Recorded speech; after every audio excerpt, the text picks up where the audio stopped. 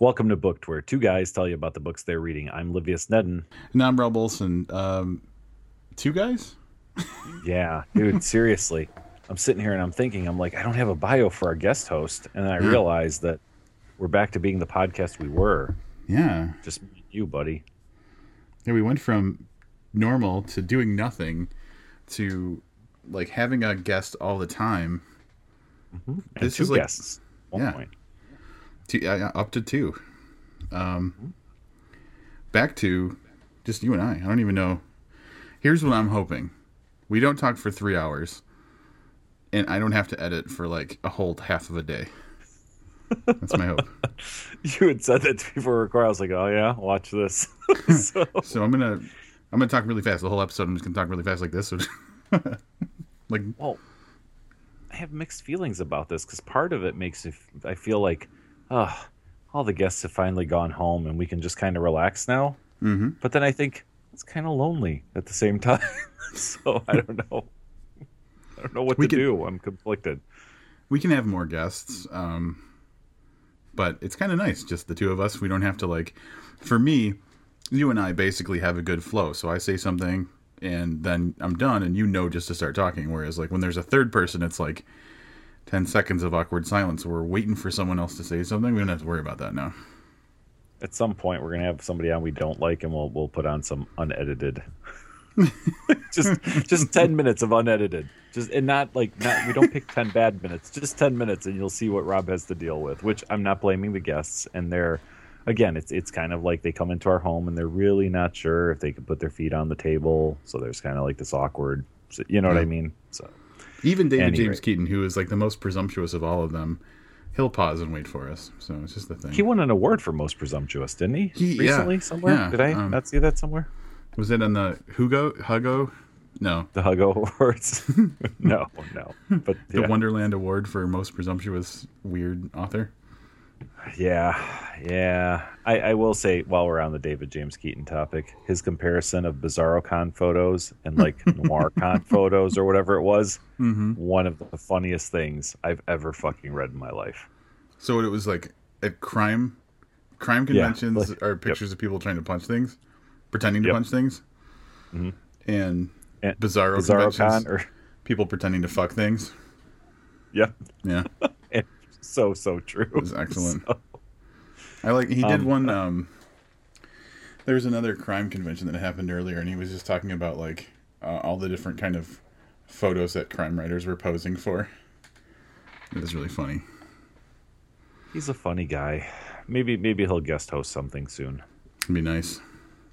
It would be. But until then, let's see if we can get into a rhythm of reviewing a book, just me and you. Yeah, so the book that we're going to be talking about this week is Zeros by Chuck Wendig. Here is his bio, in case you didn't hear it like 4 episodes ago when we talked about Aftermath. Chuck Wendig is the New York Times bestselling author of Star Wars Aftermath, as well as the Miriam Black thrillers, the Atlanta Burns books, and the Heartland Young Adult series, alongside other works across comics, games, films, and more. A finalist for the John W. Campbell Award for Best New Writer, and the co-writer of the Emmy-nominated digital narrative Collapsis. He's also known for his popular blog, TerribleMinds.com, and his books about writing. He lives in Pennsylvania with his family. That's hot off of the presses of Amazon.com. It's great that he updated that to include he's the best-selling author, because, again, listeners probably don't understand how many times we have to edit a bio for somebody that's on Amazon, because it's like their book is forthcoming and it's been out for 2 months, or something has to change. Or if you're Frank Edler, you have to update it while we read the show. Yeah. So, Zeros. So a little dated for us, right? This has got to be 4 or 5 months ago now that it's been out. Yeah, but I blame the lazy summer of podcasting. Well, it's totally lazy summer of podcasting. And he had another book come out like this week, but it's the sequel. I'm guessing it's in that Atlanta Burns series. Yeah, so we didn't want to go back and read the first one of that. So Zeros. Here is the synopsis, also from Amazon, I believe. An exhilarating thrill ride through the underbelly of cyber espionage in the vein of David Ignatius's The Director and the television series Leverage, CSI Cyber, and Person of Interest. There's a CSI Cyber? Yeah, that's where they just, get on Snapchat. Well, yeah, okay. Or like Snapchat roulette. I'd watch that. That I'd watch. They're just in a room and they're just like, oh, it's just reactions like, oh. And Person of Interest, which follows 5 iconoclastic hackers who are coerced into serving the U.S. government. An anonymous-style rabble-rouser, an Arab Spring hacktivist, a black hat hacker, an old-school cypherpunk, and an online troll are each offered a choice: go to prison or help protect the United States, putting their brains and skills to work for the government for 1 year. But being a white hat doesn't always mean you work for the good guys. The would-be cyber spies discover that behind the scenes lurks a sinister NSA program, artificial intelligence codenamed Typhon. You think that's right, Typhon? Am I saying that right? Yeah, it's like Tyson, but with a PH. Typhon? Like the chicken? Yeah. Mike Tyson? Absolutely. Yep. Typhon that has origins and evolution both dangerous and disturbing, and if it's not brought down, will soon be uncontrollable. Can the hackers escape their federal watchers and confront Typhon and its mysterious creator? And what does the government really want them to do? If they decide to turn the tables, will their own secrets be exposed and their lives erased like lines of bad code?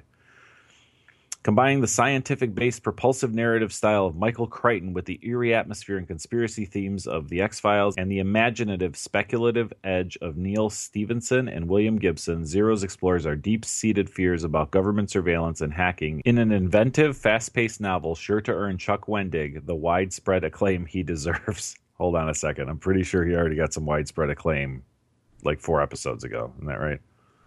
He's gotten so much acclaim on this podcast. Oh, well, yeah, I meant out the rest of the world, but yes, in this podcast, yes. I'm just talking about this podcast because our podcast is widespread, right?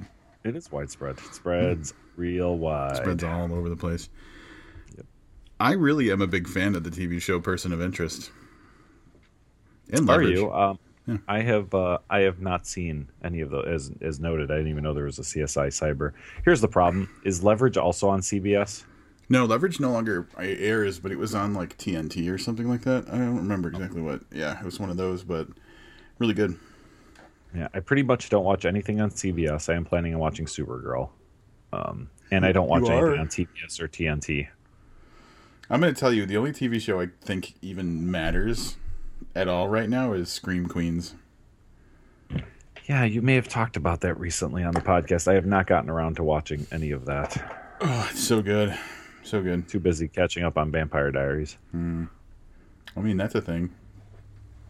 It's totally a thing. Do you want to talk about the season? Because there's... Nah, never mind. I have to get someone else on the podcast to talk about Vampire Diaries. Yeah, you definitely would have to get someone else. I don't know the first thing about vampires or diaries. All right. Zeros. A great synopsis. I mean, I think it really, really kind of... covers all the bases. We'll go a little more in depth as we typically do. The book starts out with Hollis Copper, who is is he FBI. On the NSA? FBI. An FBI agent, and basically the first 5-6 chapters, whatever, is him going around and kind of collecting up this ragtag group of hackers and basically arresting them so that he can get them put into this program where they take hackers to a remote location, to a hacker farm, and have them hack stuff for the government. You say hacker farm, and I imagine like when they're gonna kill the dog and they don't want the kid to know, they're like, he went off to a farm and he's gonna play with other dogs.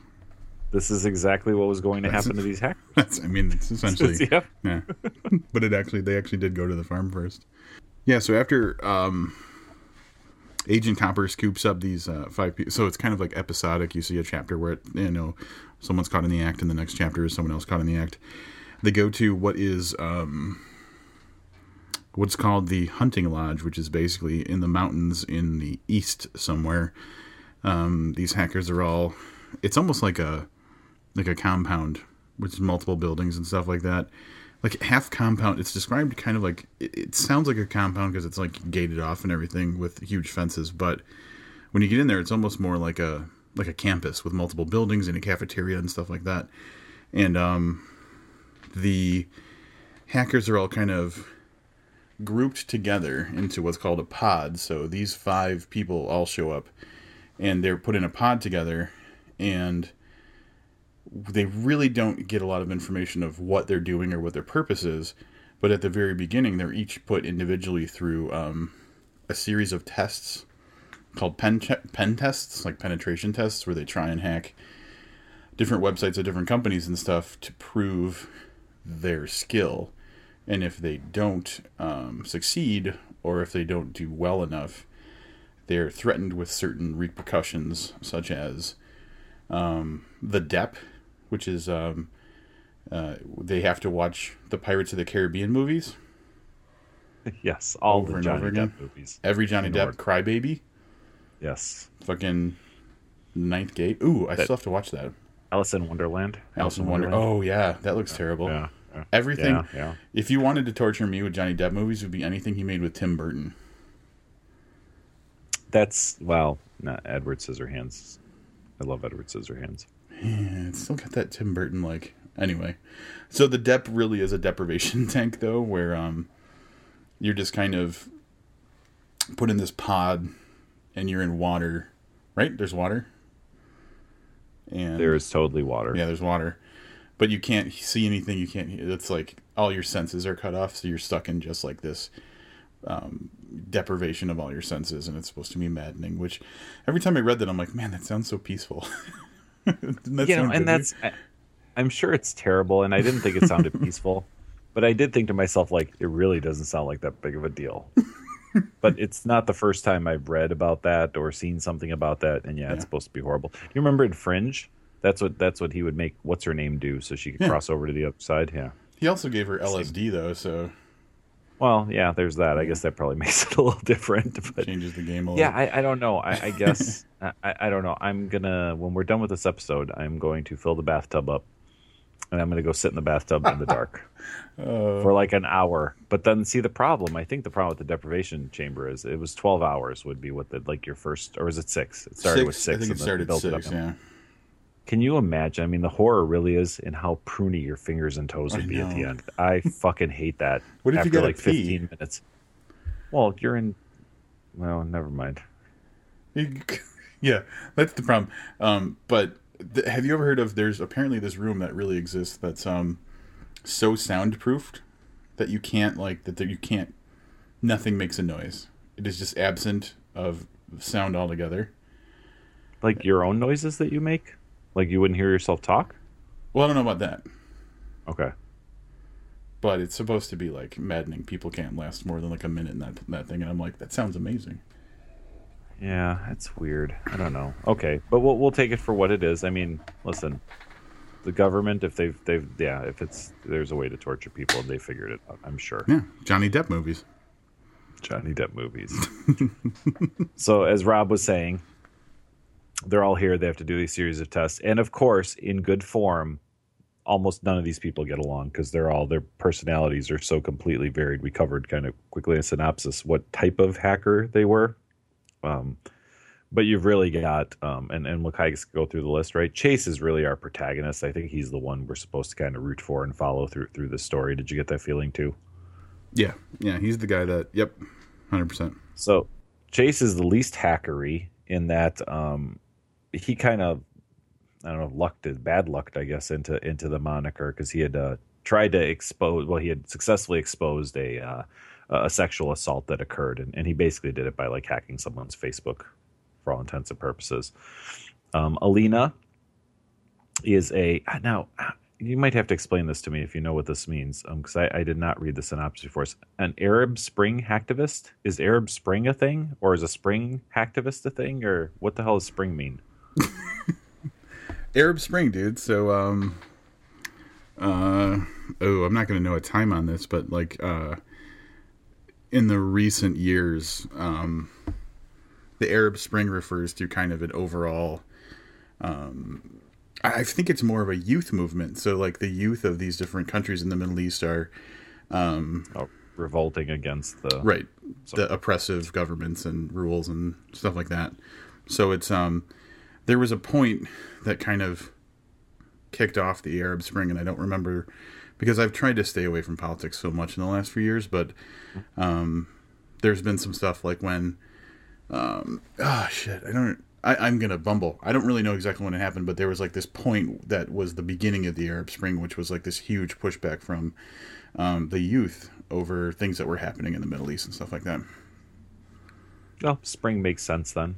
Kind of a new rebirth of. Yep, got it. Yeah. So she is. She's probably the white hattest of all of them, to use terminology from the book.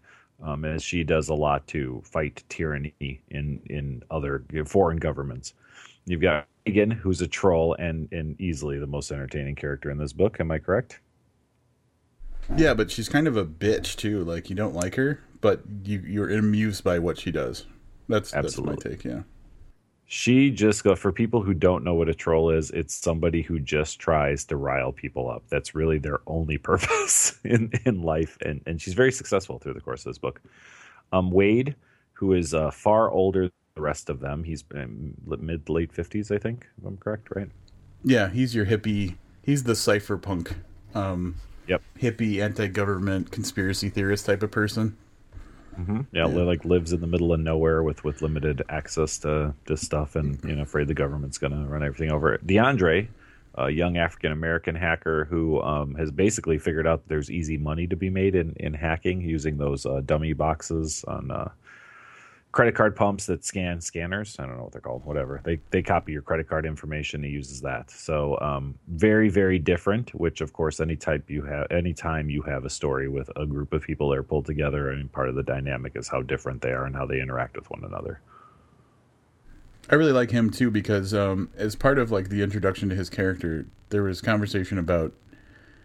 He was talking about there was all these things that he didn't have or he wanted, and he discovered that. The easiest way was just like not to steal those things, but to actually just steal money. And I was like, damn, that's fucking brilliant. It is brilliant, and worked pretty well for him until Hollis Copper caught up with him and dragged him into this mess. Yeah, so all these different characters are given different tests. The penetration test we talked about earlier, pen tests. And in their, I think it's their initial week or so. The penetration test is what Rob gives his dates. Wait, who's being penetrated? I don't know. I try not to ask those questions. Let's keep this PG, buddy. I'm going by what was in the book. So in the course of the first week or so, they're given, like every day they're given a new test. And as the time goes on, some more than others, but everybody kind of starts picking up on something. So either something that they're doing one day is related to something that they're doing on, an earlier day, or they're recognizing the name of something or things like that. So they're starting to get the inkling of maybe there's something bigger going on than just like these random tests that they're being given. But they haven't really communicated it to each other, so it's set up almost like everybody's starting to like get a weird feeling about what's going on, and it kind of builds over the course of these tests up until they kind of nobody flunks out, but there's some stuff going on with people getting sent to the depth to watch Pirates of the Caribbean for doing bad things like getting in fights and stuff like that. But they all there's this one day where they all finally get together to do a group activity. A hack? Can we call it a hacktivity? You could call it a hacktivity. I knew you were going to like that one. And that's when they start making plans to... Things are starting to get suspicious enough where they're like, maybe we should get out of here. So while they're doing what they're supposed to do, they're also thinking, what's going on? What's the bigger picture? And what can we do to get out of this? Yeah, during the course of this, you have some other drama happening with some of the other hackers who are, basically imprisoned in this compound, which adds to fuel to the fire. There's a well-known hacker that's there, like one of the top hackers, and he takes an immediate dislike to Chase, and there's some kind of competitive drama there. But yeah, really we're learning more about these characters, and overall the story unfolds really good way. I know that this probably isn't the part where we talk about a little bit about story, but I was very impressed at where the story started and where the story ended up, and what a nice, smooth. I don't know, slow's not the right word because slow implies bad, but it was a nice, slow transition to where you look at where you start at the beginning of the book and where you ended up at the end. Yeah, you're like, holy fuck, how did I even get here? You know, it was smooth paces to get there. So this farm compound lodge situation takes up a good portion of the book. I mean, what we've given you here is at least the first half, if not 60%, I think, right? Right. Yeah. During the course, and only because they mentioned it, because I was really, without having read the synopsis, I was like, how much should we talk about this? Really, what it comes down to is that Typhon is a form of artificial intelligence. And we're led, we're not led to believe. We're told pretty early in the book that Typhon selected these 5 people, right, for this project. So, Typhon, artificial intelligence. I know it's coming. I know it's something we're gonna see. But that's really where it starts to get kind of real science fiction-y. Up until then, everything seemed really real. You know what I mean? Like stuff that real life, yeah. Well, yeah, but I mean, but today's stuff, stuff that happens that you see on the news and whatnot. And I'm glad Wendig at the end adds a little postscript about running bulletin boards in the early days of the internet and stuff. Because I was kind of wondering how much research do you have to do for this? But it sounds like he's got a pretty good handle on how computers work and stuff from some of, I'm assuming mostly from his early days in computing. I don't think he has time to study this shit now with 6 or 7 books coming out every year. But Typhon, this is where it starts to get real kind of science fiction-y and maybe a little bit futuristic, because we're actually dealing with AI, and a really cool AI from the standpoint of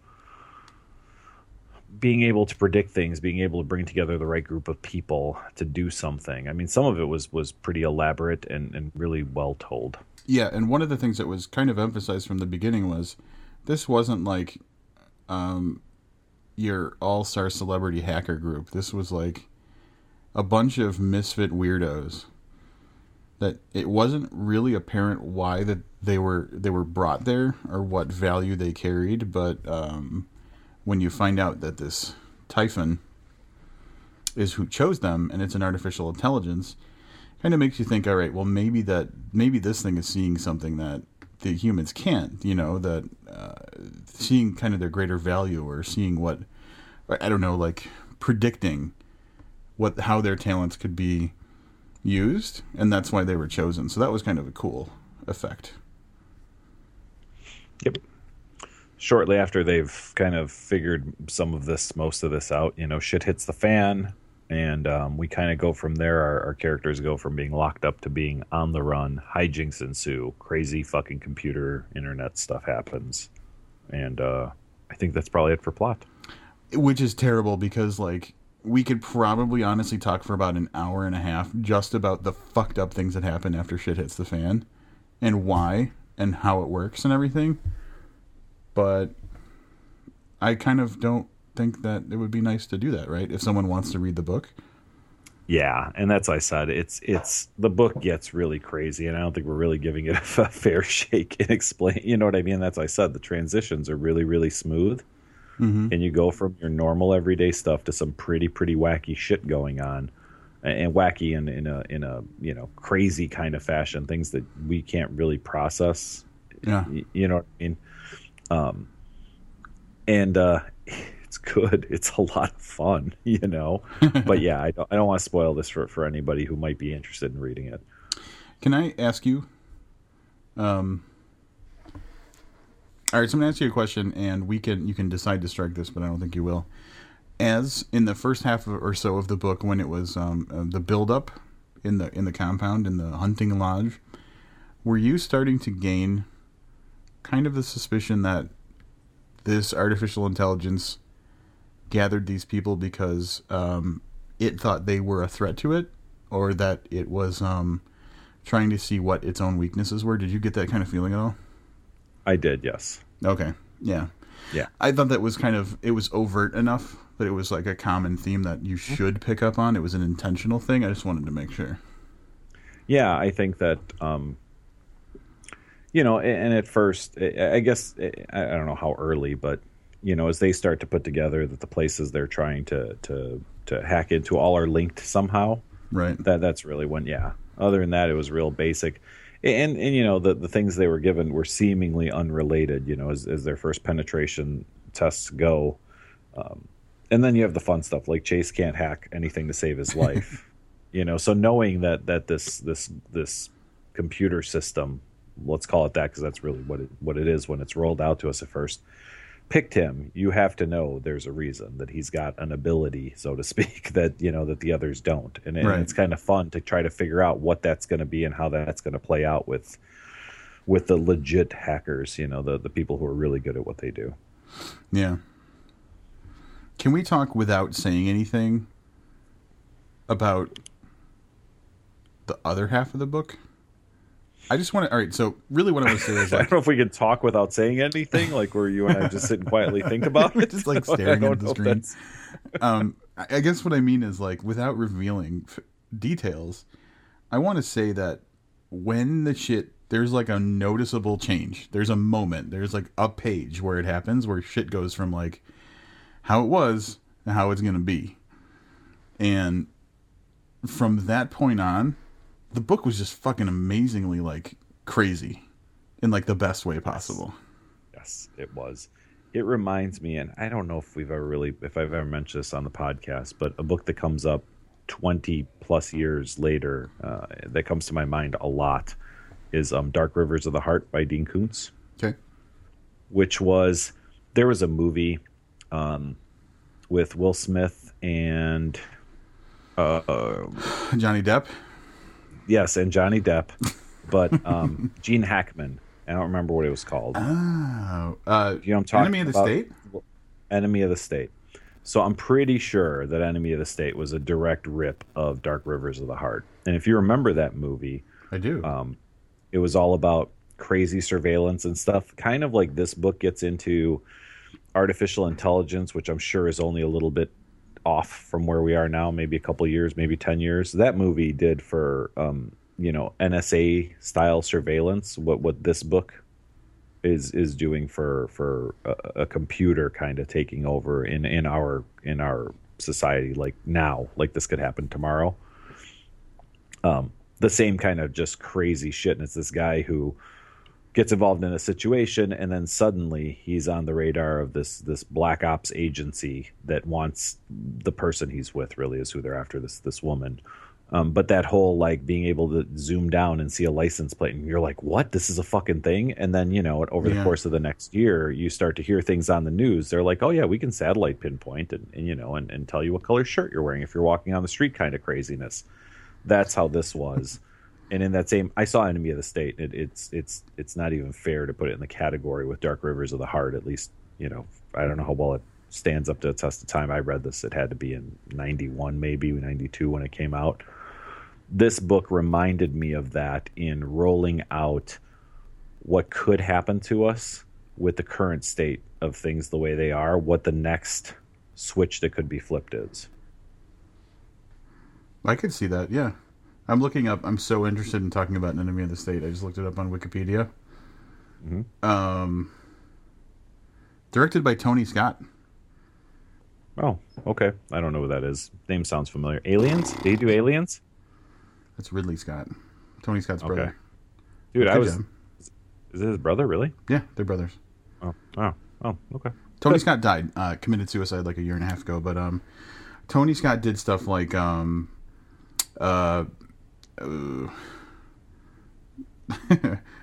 Gun, Beverly Hills Cop 2, Days of Thunder, Last Boy Scout, True Romance, Crimson Tide, Enemy of the State, Spy Game, Man on Fire. He did the TV show Numbers. Just blockbuster movies is what you're saying. The dude was just between him and his brother, like they are like fucking royalty of Hollywood, with making good blockbusters. Yeah, but Ridley Scott did like fucking Alien and shit like that. So never seen it. That's not Ridley Scott's fault. No, you're probably right. Apologies to Ridley Scott for blaming him. I'm trying to see if there's any connection to the Kuntz book, but I don't see it. I don't think there is. I think I actually tried to find that when that came on. I mean, I remember seeing the trailers for that on TV, and I was like, Jesus Christ, this looks like Dark Rivers of the Heart. Right. So. But I totally get what you're saying. Like, that really did kind of peel back a layer back then that nobody really thought about. Mm-hmm. And this is kind of almost like a logical evolution of like that, what that would be in our time. Yeah, and that's what I'm saying. And not that we haven't seen, artificial intelligence computers or whatever. I know there's a bullet point you have for later, but, we reviewed 2 books. But those took place after it was way too late. Right.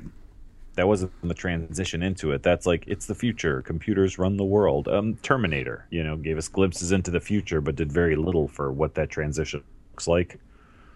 Yeah, and all those stories, you make a good point, because all those stories essentially look at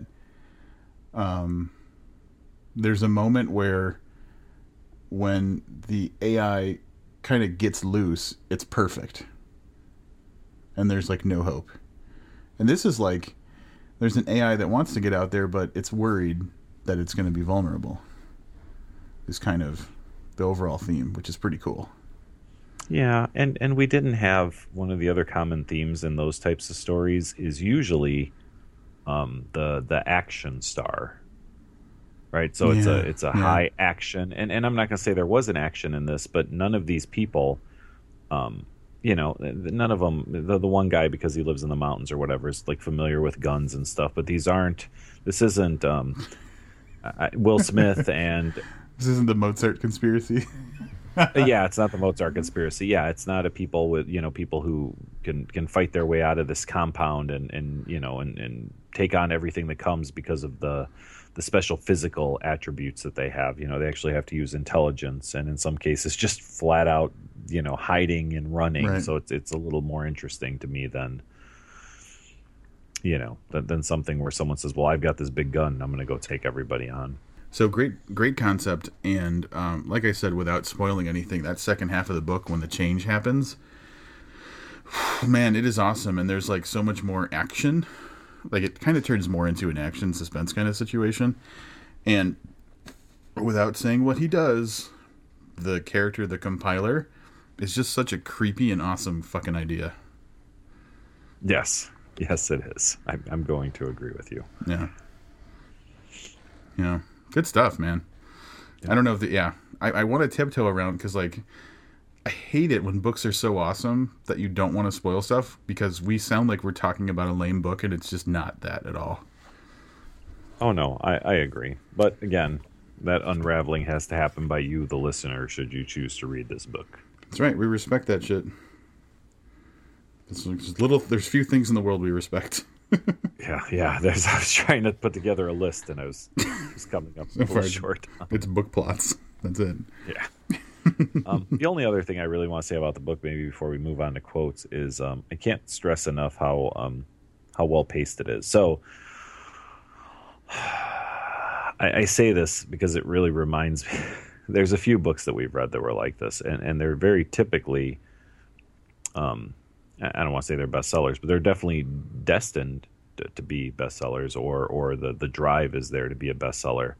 But the kind of shorter chapters, very fast paced, and the transitions are really nice and smooth, fluid. But I mean, it reminded me of like James Patterson. It has that mass market appeal structure to it. Yeah. Mm-hmm. Absolutely. And it worked really well in this book. If this book was written a different way in the same story told, I could see where it could really drag, and I didn't really feel that at all through the course of this book. There was no drag. Yeah, think about it too. Wendig's done probably like a dozen books by now, right? Yeah, about that. So he's kind of got it down. He knows how to pace stuff. He knows how to keep the reader reading. So when you read a Patterson book, it's like that's all they know. Or it's kind of been edited down to that, but I think that this was like just a skillfully crafted book. I could be wrong. I could be fucking dead wrong, but this motherfucker just got lucky. That's all it is. Wendig's like, you don't know what they did to me. No, I'm kidding. But yeah, I feel like there's what I'm trying to say is I see the Pattersons of the world being like, this is a formula that gets a result, and I see the Wendig books as being, this is just me being a good writer. Yeah. I'm going to agree. You ready to do some quotes? Hell yeah. I don't have that many, oddly enough. And most of them were kind of funny. Do you want to go ahead and start? Some are just going to be snippets because I like the way that that Wendig does like analogies or similes and things like that. Everything starts to slew sideways like a car on black ice. So, like, someone gets kind of fucked up, and that's how they're feeling, as if they're just kind of off balance. And I thought that was a really cool way to say that.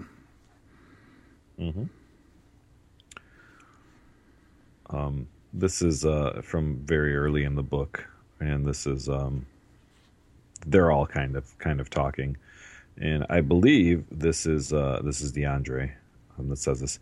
Yo, whatever. What I do these days is a victimless crime. Money isn't money anymore. It's all just ones and zeros. We're all just ones and zeros, Wade says. Trick is figuring out which one of us are ones and which one of us are zeros, which is kind of where the name of the book and the name, I guess, I don't think we mentioned, their little clique. They kind of name themselves the zeros. Right. So, but I did like that whole concept of we're all just ones and zeros. That was, and it comes back later. I don't know if I had that highlighted as a quote. And I know it comes back later on from a different person who's kind of casting a judgment on the group. So yeah, it's a cool little moniker. Here's like, this is like when I'm like, okay, I'm reading Wendig when I read a quote like this. This is Wade talking to, what's her name? Alina?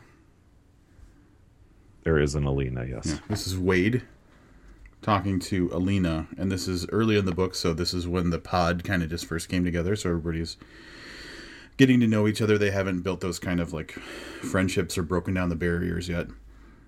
Quit it with the politically correct word police bullshit. I didn't mean jihad like jihad. I just mean that you're really doing a jihad on those clothes. I mean, hell, look at you. You're folding them like it's a religious war. That's a fucking Wendig quote right there. I would have to agree, and that did stand out to me too. One of the things I like, I have a couple lines highlighted, and you don't see this very often, and I don't know if it's because it dates the text that people do this on purpose. I really liked it in this book. We know that Wendig is all over the internet, right?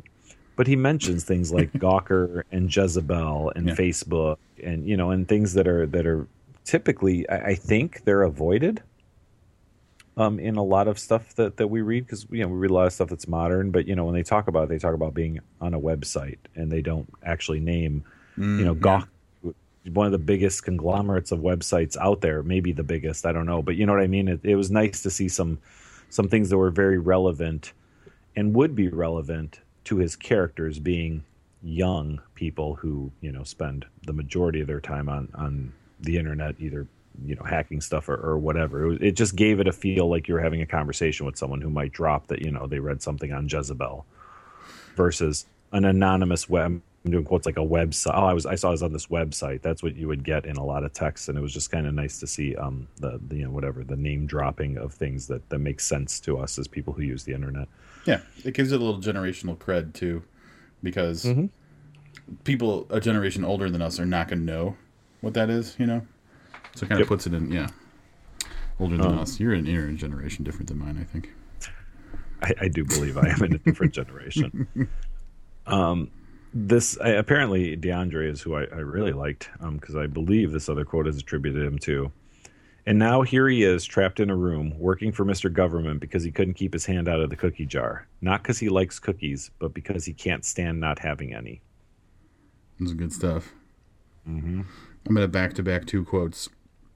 This one, no setup necessary. She wants to climb him like she's King Kong and he's the Empire State Building. Yep. I think that was the same chapter where the jihad happened, but anyway. Another quote that I thought was really good. This is Chase talking about that kind of high-profile hacker that Livius mentioned earlier, who did something that was kind of dickish. I went to go break bad on his ass with a dinner tray. I can't hack a computer worth a damn, but I can sure hack his nuts with my foot. Very nice. Yeah, some of the humor, some of the dialogue humor in this is great. Who is this? So this has got to be Reagan, I'm guessing, just based on what it says. Okay, so she's talking to DeAndre. I guess I should probably read the whole paragraph. It'll make more sense. Man, dreads on white boys are just plain weird, Reagan says. She reaches forward and pats DeAndre on the shoulder, wincing as she does so. I'm sorry, black person, for how whiteys have misappropriated your culture. Rock, rap, baggy pants, and now dreads. We're the thieving magpies of culture. I like that because there was a bird reference and it was a Chuck Wendig book. Yep. Did you notice the word riffle was in the book? I did. I highlighted it because I was like, oh, we had a whole conversation about this. And I did think, is it riffle or rifle when I was reading it? It is riffle. It's riffle. Been corrected numerous times. Yeah. There's a part where I think we're looking at Alina's past, because we do get it throughout the book. We do get the opportunity to kind of look at how everybody got to where they are now. So we do kind of get a peek back into everybody, a window into their past. And so the context for this quote is it was a younger Alina, and her parents would read Alice in Wonderland to her. And this quote is just a conversation between her and her parents at the time. Why are all the stories about little white girls? And her mother said, because white men with little white daughters run the world. And I was like, God damn, that is fucking powerful. I don't understand how I didn't have that. Because the second you started talking about it, I could have told you exactly what the end of that line was, because it was fucking brilliant. That is like, if you want to talk about a top quote of the book, that was like it was such a throwaway little moment, but there's such like commentary and judgment packed into there. Yeah, because it's like, I don't know what it's like to be a little girl who's Iranian or whatever.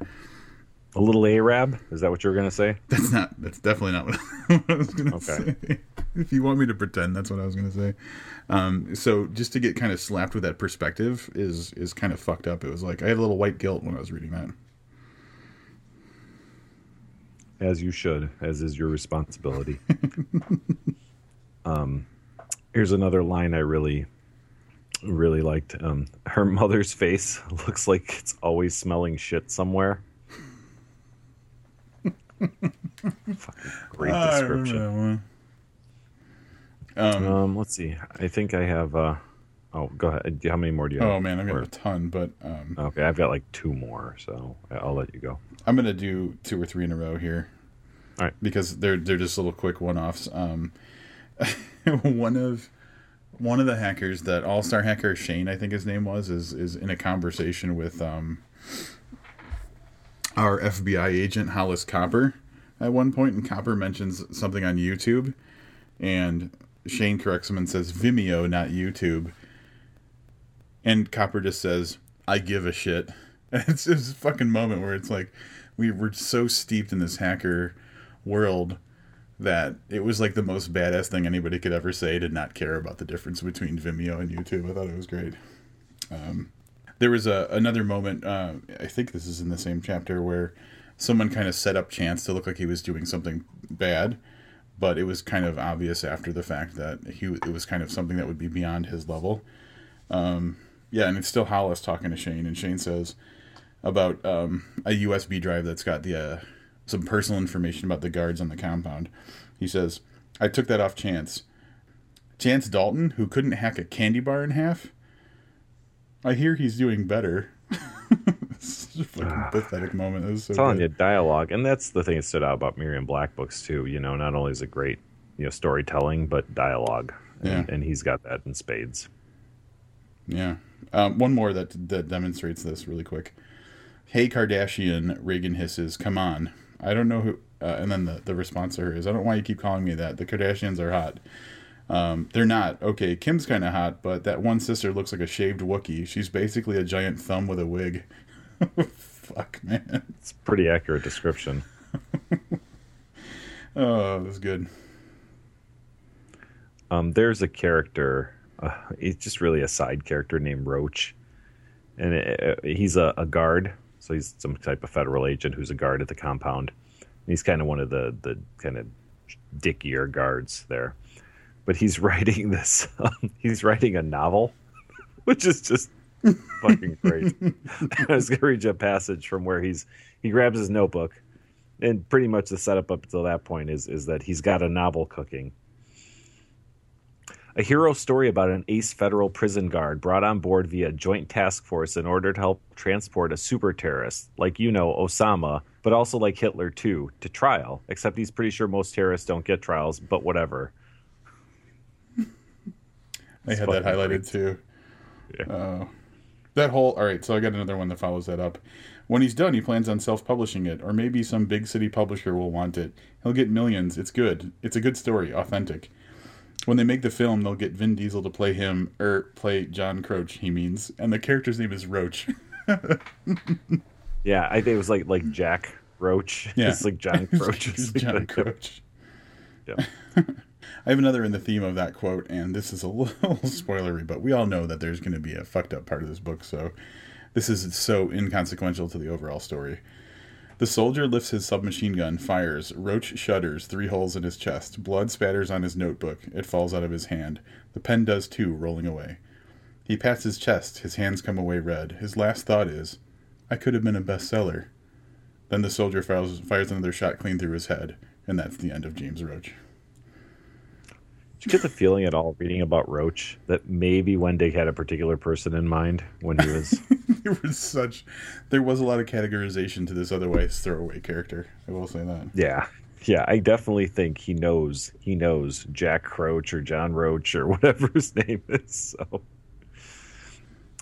this other one, I'm going to read the quote, but it spoke to me because apparently, and I know you will find this shocking, Reagan is my spirit animal in this book. So, no surprise there. Yeah.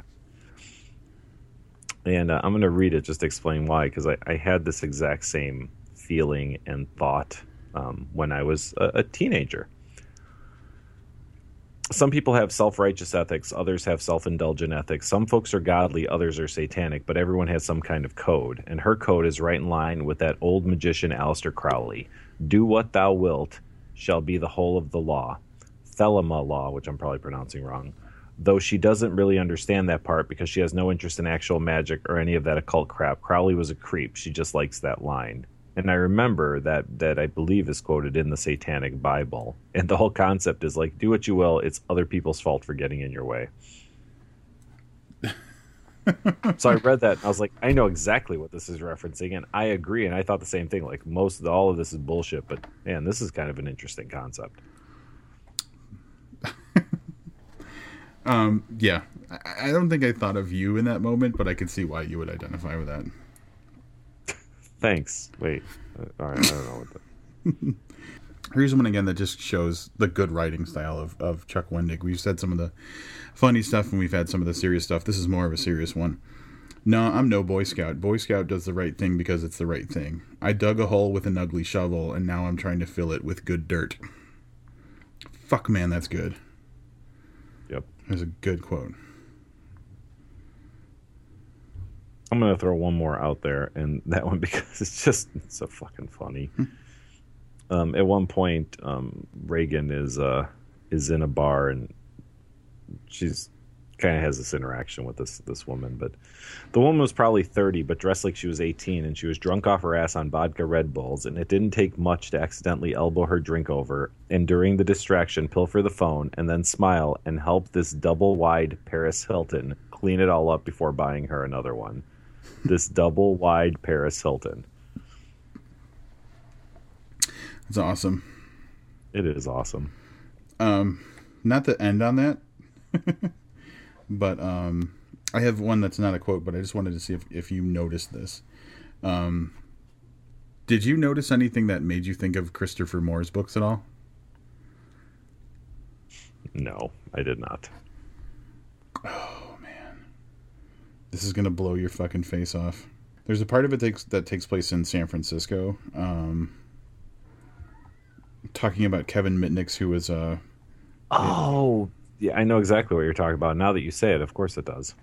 You thought about that too, in the moment? Yeah, the homeless guy, Denver. Yep. So there's a part of the book where it takes place in San Francisco and talking about whatever's important to the book.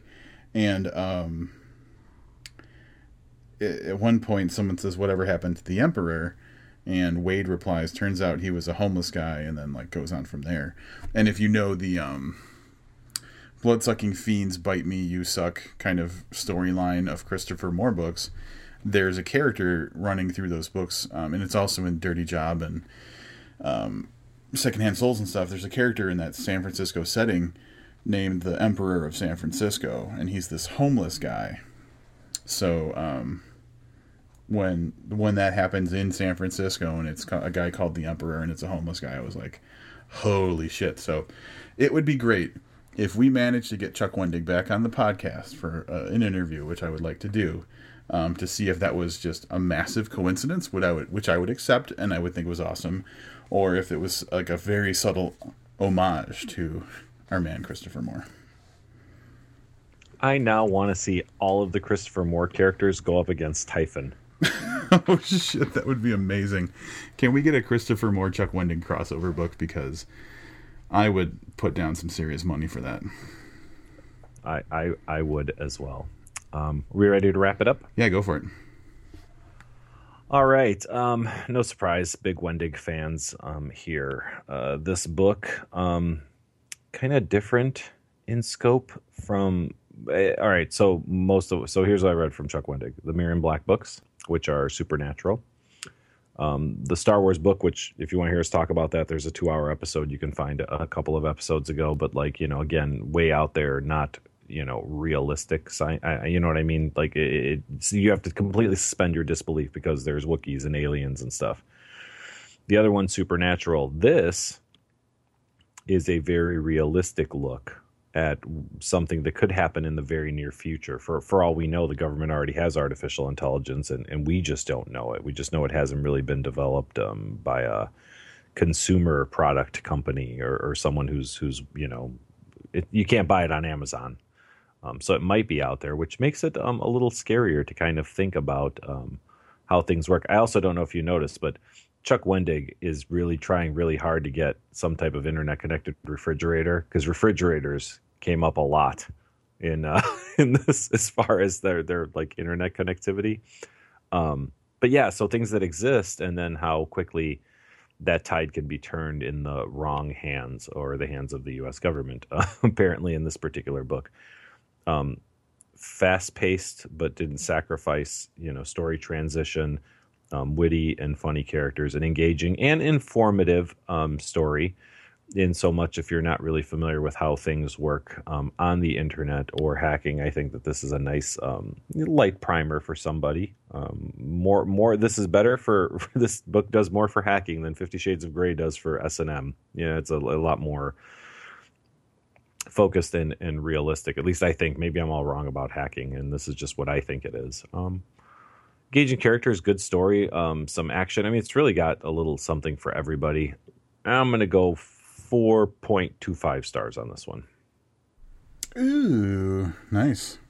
I want to call you out. You are wrong about something. I did look up artificial intelligence on Amazon. Mm-hmm. Right now you can rent it for $2.99. $3.99 in HD, $12.99. That fucking movie was such a terrible piece of shit. It's a fucking Spielberg movie, isn't it? 20 fucking years ago. Doesn't matter. It's a horrible piece of shit. I hated that movie. It's got Haley Joel Osment. It does. It does. It does that. I don't know what to say to that. Yes, you're does. Like, yes, it does. That didn't make it any better a movie. Artificial intelligence. So you can buy it online. You can buy artificial intelligence on Amazon. You're wrong. All right. So, to not belabor things that Livius already said, I'm just going to go ahead and say that there's a lot of one of the things that you always kind of weigh when you're looking at a book is it about the characters and the people and the emotions and stuff, or is it about the premise or the gimmick of the book? So like in this, there's a lot of talk about hacking and stuff like that. And I think Livius was saying, and I agree with him, that this is a very approachable book because it doesn't get mired down in the bullshit of hacking. It gives the hacking part of it its due diligence, and it does have its part in the book. But the overall idea is it's about these people and where they come from and what they do. And he did a great job of that. And I think that Wendig is very, very strong with making a book about the people and making the conceit of the book kind of like just the dressings, or, you know, the set design, the window dressing for the actual story. So in that respect, I think anybody could approach this book and not get kind of beat up by weird references to technology things and pop culture and stuff like that. You don't have to worry about that. The story works so well that everything's approachable. I thought that the collection of characters was not too big. There is 5 main characters and then, you know, kind of a second group of important characters, the adversaries of the book and stuff like that. Everything was just well done, and I felt it was very cinematic, so I could see this either as a movie or as a TV series very easily. So entertaining and, like Livia said, well paced. All the characters were just great.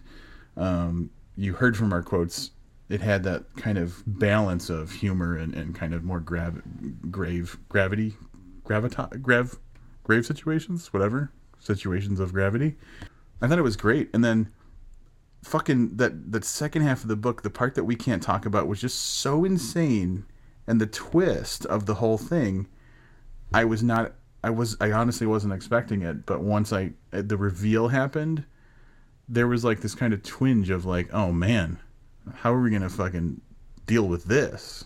And I really I was so bought into these characters because I got to live their mundane existence. And when like the real threat was revealed, it was like, oh fuck, man, we got to do something about this. So I think the story worked wonderfully, and it's probably one of the better books I've read in a long, long time. So I'm gonna blow this one up. I'm giving it 5 stars. Ooh, yeah. One of the things, I don't know if I made it clear enough in listening to you, it's really, I think that there is nobody, you tailor books, right? Because people ask you what they should read because you review books. Like, that gives you some kind of fucking authority, right, to tell people what to read. Like, don't listen to me. Yeah. I mean, outside of, somebody who's very, very narrow in their, like my mom, if she were to read books, would be just like Danielle Steele romance books. Like, that would be it. Outside of somebody like that, I mean, I'm trying to think of somebody this wouldn't appeal to. There's enough of today's stuff going on. There's a little bit of action. There's good dialogue. Like you said, there's good character development. I mean, there's really a little something for everybody in it, which really is nice. And that's what mass market appeal is, right?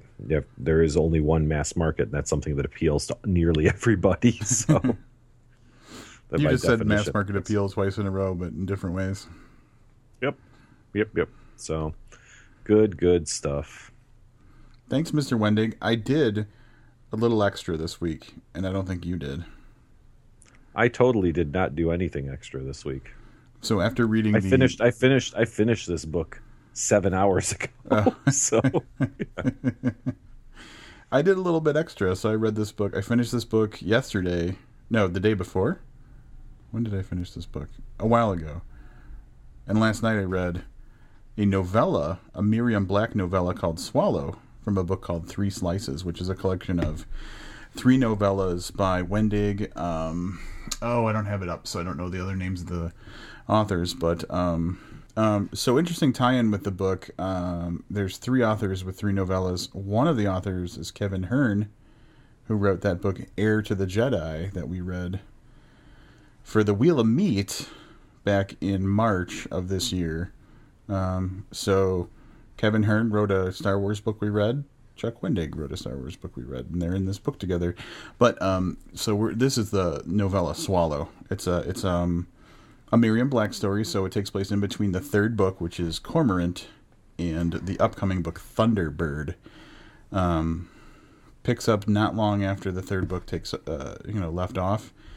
with Miriam heading out west toward Colorado because she knows of a woman who she believes will help her get rid of her curse. And if anybody's not familiar with the Miriam Black series, if Miriam makes contact with you, like shakes your hand or something like that, she will see how you die.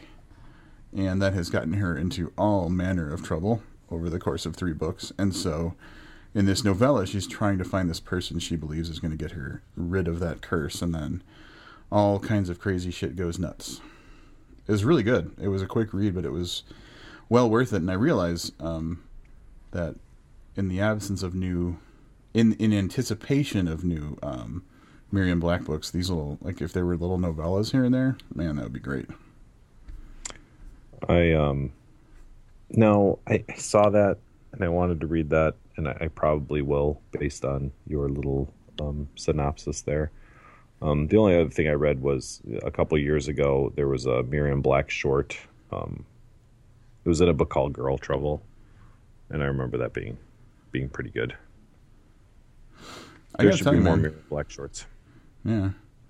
I think it's $5.99 for 3 slices, $5.99 on Amazon for the ebook, and it's Kevin Hearn, a woman named Delilah Dawson, and Chuck Wendig. Did she write a Star Wars book? She wrote, her novella is called Not My Circus, Not My Monkeys. That could be from Star Wars. I'll read you the synopsis for this. Yeah, it could. Okay. The number 1 rule of the circus: don't kill your volunteers, even accidentally. That's how young magician Criminy Stain ends up on the run in a forest where he meets a beautiful woman holding a bucket of blood. But is Melissa the answer to his prayers, or the orchestrator of his ruin? That actually sounds good. I'm going to read that. That does sound pretty good. Yeah, not just more Miriam Black short stories, but there was an update about a new Miriam Black book that just hit Wendig's page. I don't know, it's probably yesterday or 2 days ago at this point. Yeah, he put an update about basically like he did a rundown of everything that's coming up, and the next Miriam Black book is Thunderbird. So the publisher that was putting out the Miriam Black books, I think, was bought by another publisher, so they re-released all of or they're in the process, of re-releasing all of the Miriam Black books, which basically, so there's a timetable for all of those existing 3 books to be released, and then following that timetable, Thunderbird comes out in March of 2017. So 2016 will kind of continue the re-release of the Miriam Black books. March 2017 we'll see Thunderbird. And then he's got 2 other books planned, which I didn't even know about, that already have titles. So The Raptor and the Wren, potentially also in 2017. And he's got a book called Vultures, which is planned out for 2018. So, yeah, that's pretty awesome. I didn't know that there were so many books coming out in the Miriam Black series. I was just excited for the 4th, and now we know, 5 and 6 are in the plans too, which is super exciting. And he's got a ton of other stuff coming out too. So 2016's got another book in his Atlanta Burns series called The Hunt. He's got his second Aftermath book called Life Debt in the summer. Invasive will be coming out in the fall. And then he's got another Star Wars book in 2017 too. So his plate is completely filled. That's what I was saying, man. That's some output right there. Homeboy's got like 3 books a year coming out. That's fucked up. That is good. That's good stuff. That is fucked up or good. I don't know. Yes. Just imagine if you were responsible for making 3 books come out a year. I wouldn't want to do that. No, I wouldn't want to do it either. It's insane. I like the new covers for the Miriam Black books too. They look really good. Cool. Why didn't I see the covers? Maybe I was on the mobile site and they just weren't. All right, somehow I missed the cool covers because I actually read the status update, but I'm wondering if it just shows up different weird on the mobile site because I remember being at work reading this. These covers are really fucking cool. Yeah. I do like these covers. I don't know, though, in comparison to the old covers. I don't know. Yeah, that Johnny, what's his name? Johnny Rocket or whatever? Yeah. I don't know, but those covers are... these are cool really in a different way. Yeah. His are a little more haunting. These are just beautiful. Mm-hmm. Yeah. Color schemes and stuff on them are really, really nice. Yeah. All right. Are we done? Are we done with Wendig for a while? Huh? No. Okay. No, right. Goodreads Choice Awards, man. He's up. His Aftermath is in the science fiction category for Goodreads Choice Awards. Oh, maybe if he doesn't win that, maybe he'll win a Huggo for best Star Wars book. We might have to retire our jokes about the Hugo Awards. Oh, not until people retire science fiction. Well, if anybody's going to win the category, I want Wendig to win it. Yes, I would have to agree. But we have another horse in that race too. Not specifically that one, but the horror category. If you haven't already cast your vote, which I did earlier today, A Head Full of Ghosts by Paul Tremblay is in the horror category, as is Scarlet Gospels, which we also reviewed. But I'm pretty sure that I already announced my vote, but I'm pretty sure your vote will probably lean towards Paul Tremblay versus Clive Barker. Much as we appreciate and love Clive Barker, right? As much as I appreciate and love Clive Barker, I mean, I'm not sure what your level of appreciation is. I understand the talent in a big way. I get it. Yeah, I'm going to say go ahead and vote for Head Full of Ghosts. Paul Tremblay deserves it in such a big way. Very quietly, the passing of that live Exorcist show happened. Yeah. Remember we talked about that? And it was a huge deal when it was announced, and I didn't see anybody. I didn't see it because it's on a channel that I don't have. All right, I'm going to tell you my story. So, where I work, it's surprisingly, you would imagine this isn't the case, but there's not a big appreciation of books, or at least not the kind of books that we read. And so I'm at work the other day, and this group of people is like, oh yeah, this live Exorcist, and they're people who had watched the show, and they were talking about it, and I wanted to be like, hey, my friend wrote this book, and it deals with this, and then later this TV show came out, so isn't that crazy? But I knew they'd just be looking at me like I was like a fucking idiot, so I was like, I didn't say anything, and I just hated them. I quietly hated them for not being smart enough to be in my conversation. I understand quietly hating people better than you know. I can't tell you the number of times where I want to make a joke or a reference, and I know that nobody, and I just hate everybody around me for not knowing enough to understand it. See, I have a similar problem in that most of the people I work with are considerably younger than me. Yeah. And there are those terrifying moments where you say something about Hall & Oates and there's just blank stares. Wait, who's terrified? Because you say that shit to me all the time and I'm terrified. Listen, I said something about Sanford & Son. I made a Sanford & Son reference. And God damn it, I was working with 5 people, and I literally had to go around and ask all of them if they knew if this meant anything to them. And one of them said, yeah, that's like a TV show or something, right? And everybody else was like, we don't know. I don't know what this is. I have no idea what this is. Why are you doing this to yourself, man? You're doing it to yourself. I couldn't help it. See, so we have radio communication at work, right? So we talk on walkies. Yeah. So it's like I can communicate with everybody in the building at the same time. And sometimes, you'll just hear something, or a customer will say something to you, and you walk away, and no one who doesn't have a headset will hear this. Right. So you make some kind of comment, and half the time I'm making it because it's fucking brilliant. I just don't realize who my audience is at the time, and that they not only may not find it brilliant, they might not find it at all. Like, it just doesn't mean anything to them. It's the crazy ramblings of an old man, like just talking to himself is what it turns out to be. Yeah, that's my life, man. But I identify with that. It's so often that I'm just like, I just look at someone and I'm like, I have the fucking funniest thing to say right now, and you're not going to understand it. And I actually say that to them, and then they walk away. Now I'm wondering if there's a term for, okay, because pop culture really only references. Now I want you to think about this, because for as long as you've been thinking about pop culture, you have to understand that the things you started thinking of as pop culture are no longer the pop part of culture. Right. So at some point, if someone hasn't, they have to come up with, so we had oldies, right? That's what the music was called. If it was, what I was when we were kids and we'd listen to, whatever station was that was playing it. Like, there's almost got to be a term for pop culture that's not pop anymore. Post culture? It's former pop culture. Yeah, post culture maybe. I don't know, something, but because that's what it is. Sanford and Son was pop culture. Hall & Oates were pop culture. Fucking 50 years ago, yeah. Fucking 50 years ago.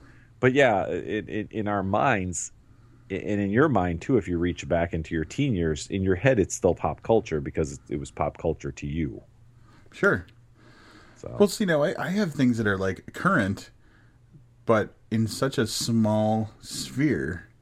Like, I'm almost a hipster with my jokes because it's like books that are coming out now and stuff like that, but no one understands it because they don't read that shit because it's so, because people don't read because they suck. I was just going to say it's because people don't read. It's not just that they don't read that shit. Yeah, sometimes we cover indie presses, self-pub, you know what I mean? And I get it when I tell someone I'm reading this or I'm reading that, but there are names you throw out there that are a big deal that people should know, and they don't because it's not Stephen King. So, nope. Yeah. All right, if we're done trying to rewrite pop culture, I'm going to start. Here's what I'm going to do, and then we'll move on. I think I'm going to start taking like a journal of everything I thought was funny, so that some scholar like 200 years from now is going to be like, man, this guy really knew what he was talking about. And like maybe they'll think that was pop culture even though it wasn't. I was hoping more for you were going to keep a journal. At some point we'd have a panel where you just say things from this journal and we tell you if it's funny or not. That sounds even better. We don't have to wait 200 years for the results. Oh, that could be like the fifth. I don't know if we have like a 5th anniversary episode or something. If I have enough material by then. We're going to have to work on this idea, clearly. I love it when we just work on ideas while we're talking in an episode. It occurred to me today. So I came across this article, and it occurred to me today that I see stuff like this all the time, but I only think we should talk about it on the podcast if it's writer related, right? So I'm going to stop doing that because I'm going to say this. It's about a writer, it's about a reviewer, but that's really not why I'm talking about it. So there was a Gawker article, which we mentioned Gawker, or actually Wendig mentioned Gawker, and then I mentioned it earlier. But Gawker being a aggregate kind of weird news bloggy site. I don't even know how to describe Gawker to people. Like, I can tell people what some of the Gawker sites are, like Lifehacker, Jezebel. It's a news network that has like topical websites, right? Yeah, and it's written in a very bloggy kind of style, so it's not reported like news is. It's very opinionated at times, and it's fun. Gawker is not my Gawker site, but I do want. Fucking IO9, when True Blood was on the air, there was this chick Meredith Warner who did like episode recaps of True Blood episodes. Those are brilliant. Probably the funniest shit I've ever read in my entire life. Those were absolutely brilliant. But yeah, IO9 is their sci-fi site. They've got one, what's it called? It's like Junker or something. It's cars. Oh, Jalopnik. Jalopnik, that's it, yeah. Like this one, Junkers. Are we buying that? Can you see if that's Junker.com? I'm going to look at it right now, yeah. Here's the headline. British writer tracks down teen who gave his book a bad review, smashes her with wine bottle. Now, I know people can hear the smile in my voice. I'm not condoning attacking teenage girls with wine bottles. That's really not what this is about. But I do think that people should understand sometimes that there are repercussions. And I'm not siding with this guy. I'm not defending what he did. But I am saying I understand, and I am probably the kind of guy who now will look at wine bottles with a whole new respect. This just in, GoDaddy says that Junker.com is available, but it's up for auction, and the current bid is $10,000. No one is paying. Who the fuck is paying $10,000? I find that. All right, let's take a step back. Whoa, calm down. Bullshit. No, because this kind of stuff comes up. We've looked up other website names and stuff, and that's the whole thing. It is bullshit. There is no current bid of $10,000 for Junker.com. Somebody fucking owns Junker.com, bid $10,000 in hopes that someone outbids them and buys it from themselves or from them, if that makes sense. I'm pretty sure that's what's happening here. Well, I'm the type of spiteful person that would just throw in a bid just to make that asshole pay more. Yep. And I have done it. Yeah. And that's, you know what? And that's fair. When you see something that's bullshit like that, it's totally fair to do that. I don't have the $10,000 to back it up, though. I have won a couple of fucking eBay auctions just from being pissed off about somebody. You know me, right? There's fucking keep going. Oh shit, that guy's not bidding anymore. Fuck. This guy, I will read to you the first paragraph, I guess. A 28-year-old British man, most notable for his 2006 victory on the quiz show Countdown, tracked down a Scottish teenager who'd written a negative review of his self-published novel and shattered a bottle of wine on the back of her head. Richard Brittain, there's two T's in there, it's weird, Brittain, had posted an unfinished version of his book, The World Rose, on Wattpad, an app where amateur writers post their stuff, blah, blah, blah. At any rate, she wrote it was a pretty rough review, to be honest, and I'll quote a little bit from this review so listeners can get an idea. As a reader, I'm bored out of my skull and severely disappointed in what I might have paid for. Note, she read this for free and says she's disappointed in what she might have paid for. As a writer, albeit an amateur one, I'm appalled that anyone would think this was worthy of money. Not only does it begin with Once Upon a Time, which you could argue is perfect as this is a fairy tale, and it doesn't work, it's incredibly pretentious, but it's filled with many writing no-nos, way too much telling, pretentious prose, and a main character that I already hate. Ella is the perfect princess, true to fairy tales, so we can at least give him a little credit despite how painfully annoying this is, coupled with a complete lack of real personality shining through. Yeah, but if it's true... No, and that's fine. Listen, we review books. I get it. You know how many fucking wine bottles I would have been hit with by now? This motherfucker traveled 500 miles from London, found her at the store. So I guess he went on her Facebook page, found out where she worked, went to the store, and while she was stocking a low shelf of cereal boxes, gets very specific, he hit her from behind with a full bottle of wine, leaving her unconscious with a gash on her head. I am not supporting what he did, but God damn it, one day, man, I'm telling you, I'm going to wind up doing this to somebody. Someone talks shit about Booked. Next thing you know, I'm fucking bailing you out. I'm trying to dig into the Patreon money to bail you out. Yeah, pretty much. That's why we actually have a Patreon fund. We've never disclosed this before. It'll probably be in our new video. Bail money when I fucking go nuts and go after somebody. I read this and I'm like, oh God, I can't believe he attacked a child. I mean, a teen girl, right?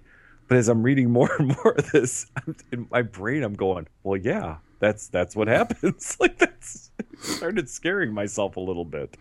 Man, you're not the only person who thought about that, because the very first comment you see on the Gawker website and for the article is, if there's a problem that can't be solved with a wine bottle, I've yet to encounter it. This is gospel. Now, interestingly enough, and I don't know if I ever shared this with you because it's a terrible idea. And by terrible idea, I mean it's going to be a terrible waste of our time. I'm familiar with Wattpad. I know what it is, and I've looked at it. I've never really used it, but people post whole novels on there, and one of the thoughts I had is we should just fucking pull something off Wattpad one day and do a review. All right, I'm already not down with this. You know how much I hate the fucking Wheel of Meat? Yeah, I know. I know. But it did occur to me because apparently, I mean, I want to say Wattpad may have been where the 50 Shades of Grey lady. E.L. James. E.L. James. I think that might be where her stuff started. Well, that's not a fucking wrong about endorsement in any way. Yeah, I know it was something similar to that. But I thought, yeah, if we randomly picked something of the 250-page length, what will we end up with off of, something fucking wine bottle to the head. Apparently. So, at any rate. We can't afford that. We can't be down a week in the fucking hospital while we recover. This guy, though, he just looks like a fucking douchebag, too. All right, I don't so think he's going to travel like 3,000 miles to kick my ass. He's a piece of shit. I'm just going to go ahead and say that right now. Anybody who would do that, massive piece of shit. B, what a pussy. Right? Can we call him a pussy? Yeah, he assaulted a woman and then didn't even have the balls to just do it, kind of face to face. Yeah, if you're going to fucking use anything, use a whiskey bottle, right? Like a man would use. This does remind me of a news story from many years ago where a guy was in a restaurant, and I don't know, I guess he was being a dick to the waitresses or something, and they just had a shift change, and he was frustrated because he had asked the previous waitress for a bottle of ketchup, and I guess the way it went, if I remember correctly, is waitress leaving for the day said, "Hey, good luck with that guy, he's a fucking asshole," or whatever. So his new waitress walks by and he says, "Excuse me, can I finally get a bottle of ketchup?" And she goes, "You can grab one. It's right over there," and gestures to where the ketchup bottle is. Mm-hmm. And the guy went, got a ketchup bottle, and broke her jaw with it. That's a piece of shit right there. That's a slightly disproportional response to can I have some ketchup? It's over there. But yeah, that was the first thing I thought about when this guy fucking assaults somebody with a wine bottle over a review. So there's like a very tiny part of me that wants to read the book just to give it a terrible review. But have you seen the reviews? What if it's really good? No, it's not. I can just tell you that right now. Have you looked at any of the reviews for this book? I have not. Again, I caught this while I was at work, and it was pretty much all I could put into was reading the little article on it. I'm going to read you a couple. So I'm going to start with the 5-star reviews. A book that inspired... Let's not name any names because we don't want to be responsible for any more assaults. A book that inspired a great pilgrimage. This is one of the most amazing romance novels I've ever read. The experience was mind-boggling. You know, what happens when your thoughts get all trapped up like in a bottle. I reread this. I reread this at the weekend while drinking a few glasses of Moet. What a welcome entry to the fantasy romance market by a well-traveled fellow Brit. Can I tell you, so I use, and people think I use it mistakenly, but I really like the concept of mind wobbling. Yeah. So I say mind wobbling, knowing damn well that's not what it is, but mind bottling is now entered my my lexicon. That's going into moderate usage. All right, I got a few more 5 stars for you. The title of this review: "A Richard by Another Name is a Dick." This is a knockout work, in as much as there's a chance the author will track you down and knock you out, and he's a real piece of work. It's like The Grapes of Wrath, but only because, angry at what he perceived as a negative critique, the author assaulted a young woman with a bottle of wine, leaving her in need of stitches. Hold on a second. He perceived it as a negative critique? It was pretty clearly a negative critique. Oh, yeah. I don't think there was any perception there, except his depth perception, putting that bottle upside her head. Another 5-star, the title 5 stars. I loved it. Please don't kill me. Yeah. So those are some of our 5 stars. And then the 1 stars. I am going to assume that none of these people read the book. Yeah. There's a lot of negative shit. I think people just kind of jumped on the bandwagon because Gawker is a pretty mainstream popular website. There's 5 5-star reviews, 4 of which are sarcastic. There's 1 2-star review and 55 1-star reviews. Yeah. I guess one of the I like the Amazon verified purchase for reviews because you get weird stuff like this, and you know what? That's fine. This guy's a piece of shit, whatever. But I still think reviewing someone's work based on their actions is a little off. And then you get just the joke reviews, and they're funny, and I enjoy them. I'd almost like to see only verified purchases get reviewed on Amazon, because at least someone spent the money. Right. That doesn't mean they read it. That doesn't mean they didn't spend $3 just to call you a piece of shit. But at least it's somebody who purchased it. On the flip side, we purchase a lot of the books we review. There's a lot we don't purchase because they're provided to us by the author or by the publisher or whatever. And on occasion, I feel compelled to go write a review, and I'm glad that I can. even if my purchase didn't come from Amazon. So I don't know, but it's a little weird. I mean, we talked about on the show before. We found funny reviews for things. Remember the honey bear? Oh yeah, that was good. Yeah, it was brilliant, but I mean that's a product someone sells. You know what I mean? It should only get legit reviews. So I don't know. I didn't mean to get all serious on it, but that kind of stuff bothers me a little bit. Can we just point out the fact that you got all serious on people writing like fucking fake negative reviews about a guy who fucking drove 500 miles to assault a woman with a bottle? That's when you're like, whoa, wait a minute. I would drive 500 miles, and I would drive 500 more. This is why you're the bigot apologist. Any rate, please don't assault your reviewers, and don't write negative reviews about Booked. That's all I got. On that. Dude, I don't know. Yeah, don't negatively review us. But nope. I thought the fake 5 stars were fucking good social commentary. That's what I'm gonna say. They are. Let's be honest. This guy does not have a future in selling books. No, so, he probably doesn't. In this case, it doesn't fucking matter what his reviews look like, and he deserves to be called out for being a piece of shit. He does. And going back and relooking, I didn't read her whole review. Everything I'm getting is from the Gawker article, but yeah, we've seen reviews that are much harsher than that. Like legit reviews where, so she gave her reasons for not liking it, and that's fair. That's fair. So, if we ever end up in the United Kingdom, over in England somewhere, right? That's where this guy is. We'll do like a in-person interview and try and get him to fight us. Can we do that? Yes. And I'm looking at the guy, and I know you can't judge on this, but I'm pretty sure both of us could take him. At least the two of us combined can take him. Well, why leave anything to chance? See, there's two of us and there's one of him. That's might makes right, man. That's what I'm saying. Right. He did plead guilty. Do you remember if he got jail time? Did he get jail time? I don't know.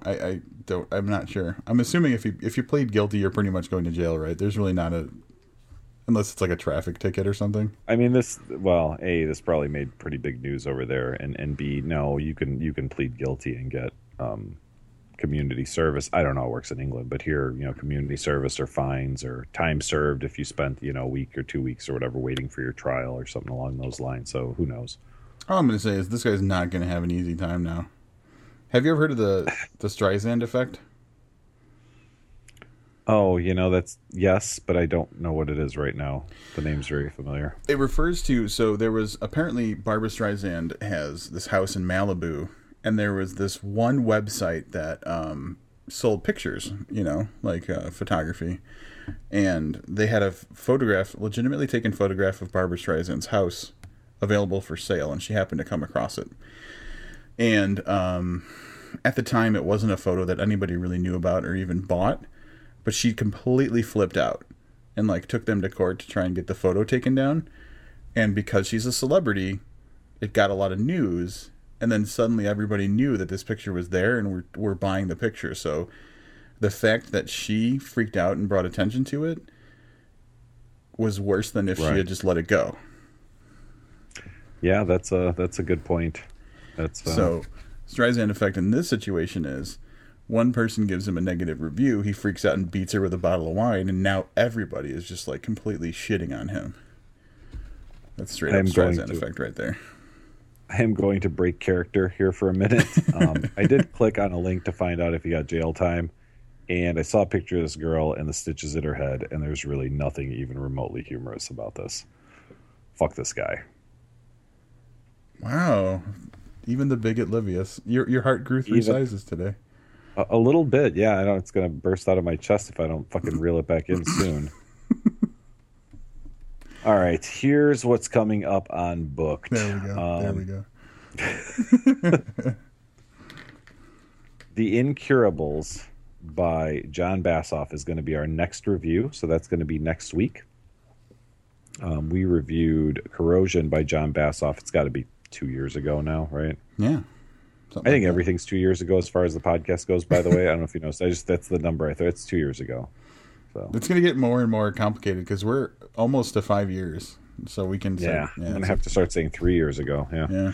That's pretty much what it's going to be, yeah.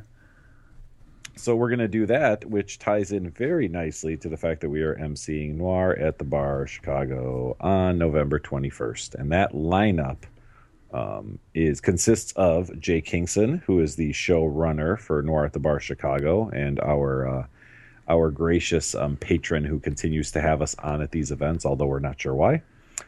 John Bassoff, traveling from Colorado for this event. Les Edgerton, who has only been on this show from a live reading previously in Indianapolis. Was the Noir at the Bar, Indianapolis, I believe. Yeah, 2 years ago. And we reviewed The Rapist. Yeah, it was 2 years ago when that happened. Yes. Yep. And Frank Wheeler Jr., who has now appeared in 2 different Noir at the Bars that we have recorded and then brought to you as listeners. So. A great lineup. Looking forward to it. It's on a Saturday night, which is a little weird for us because usually those are midweek. This one is on a weekend. So hopefully we'll see a amazing turnout since nobody has to go to work the next day. Stop by, say hello, have a drink, do that stuff. And that is November 21st, 9 or 10 days from when you're hearing this. That's right. It's at 7:30 p.m. at the Independence Tap, 3932 West Irving Park Road in Chicago. So that's pretty far west, actually, now that I think about it. I'm sure I passed that place because the name sounds so familiar, but yeah, it is kind of west. 4,000 west, man. Huh. Is that even Chicago anymore? Is that Norwich? It's almost to the fucking highway. That's crazy. Yeah. So new venue, we've been doing it at Sylvie's, changed it up a little bit. Now it's at the Independence Tap, but 7:30 on a Saturday. It's going to be hopping. Livius might be hopping. I don't know. Promising some hopping. Yeah, hopping. It's fucking 100 happy days right there. Yeah, so come out to the live event. Next episode, Incurables. We got some good stuff coming up in the next month or so with hopefully some more interviews. More guests, please, more guests. We got, more guests we're going to be doing. We're doing that Christmas thing. We are definitely doing the Christmas thing. Extravaganza with a gift. We have a book we're going to review. We're going to review a book on that episode. Yeah, Stupidest Angel, Christopher Moore. Oh, I didn't know if we had actually mentioned it. Was that on the podcast that we mentioned it? I think so. Well, if not, it is now. Yeah, no kidding. So we have that, which should be a lot of fun. Lots of great stuff coming up. Where can people keep up with all this great stuff? Where people can keep up with what we got going on is definitely that fucking newsletter. So if you go to bookpodcast.com, you can sign up for our newsletter. You'll get a free copy of the booked anthology, 27 original stories by excellent authors who have been on the podcast, plus a couple of your editors. What else we got going on? Patreon, you can support us. You'll get early access. Usually get early access to our episodes, and we're going to be bringing some cool content to that soon as well. Yep, like us on Facebook. Book Podcast Listening Group. I don't know. Book Podcast Listening Group. I got to tell you, the listening group, man. That's one very quiet listening group. They're doing a lot of listening. I think you and I need to stir some shit up in there. I've been thinking about this. So, we can talk. We can. We have a phone number 773-599-1057. Call us. Leave us a voicemail. and we'll listen to it. And I tell you, because every time I go, oh, okay, what's this? And then I listen to it because to find out whose prescription needs to. Yeah, who Walgreens is calling for somebody. Unless you're Chris Wayland or whatever his name is. That's right. Us those nice voicemails that we keep promising to play for people, and we've just had the longest episodes lately. We just haven't had time to put them on. Yep, but maybe at some point we might. Keep calling. Keep calling. We haven't heard from who used to call all the time. Sean Ferguson. You remember Sean Ferguson? The name rings a bell. Yeah, he used to call all the time. So I don't know. He doesn't. Sean, call, if you're out there, give us a call. Sign of life, brother. Sign of life. All right, enough rambling. Until next time, I'm Livius Dunn. Now I'm Rob Olson. Keep reading.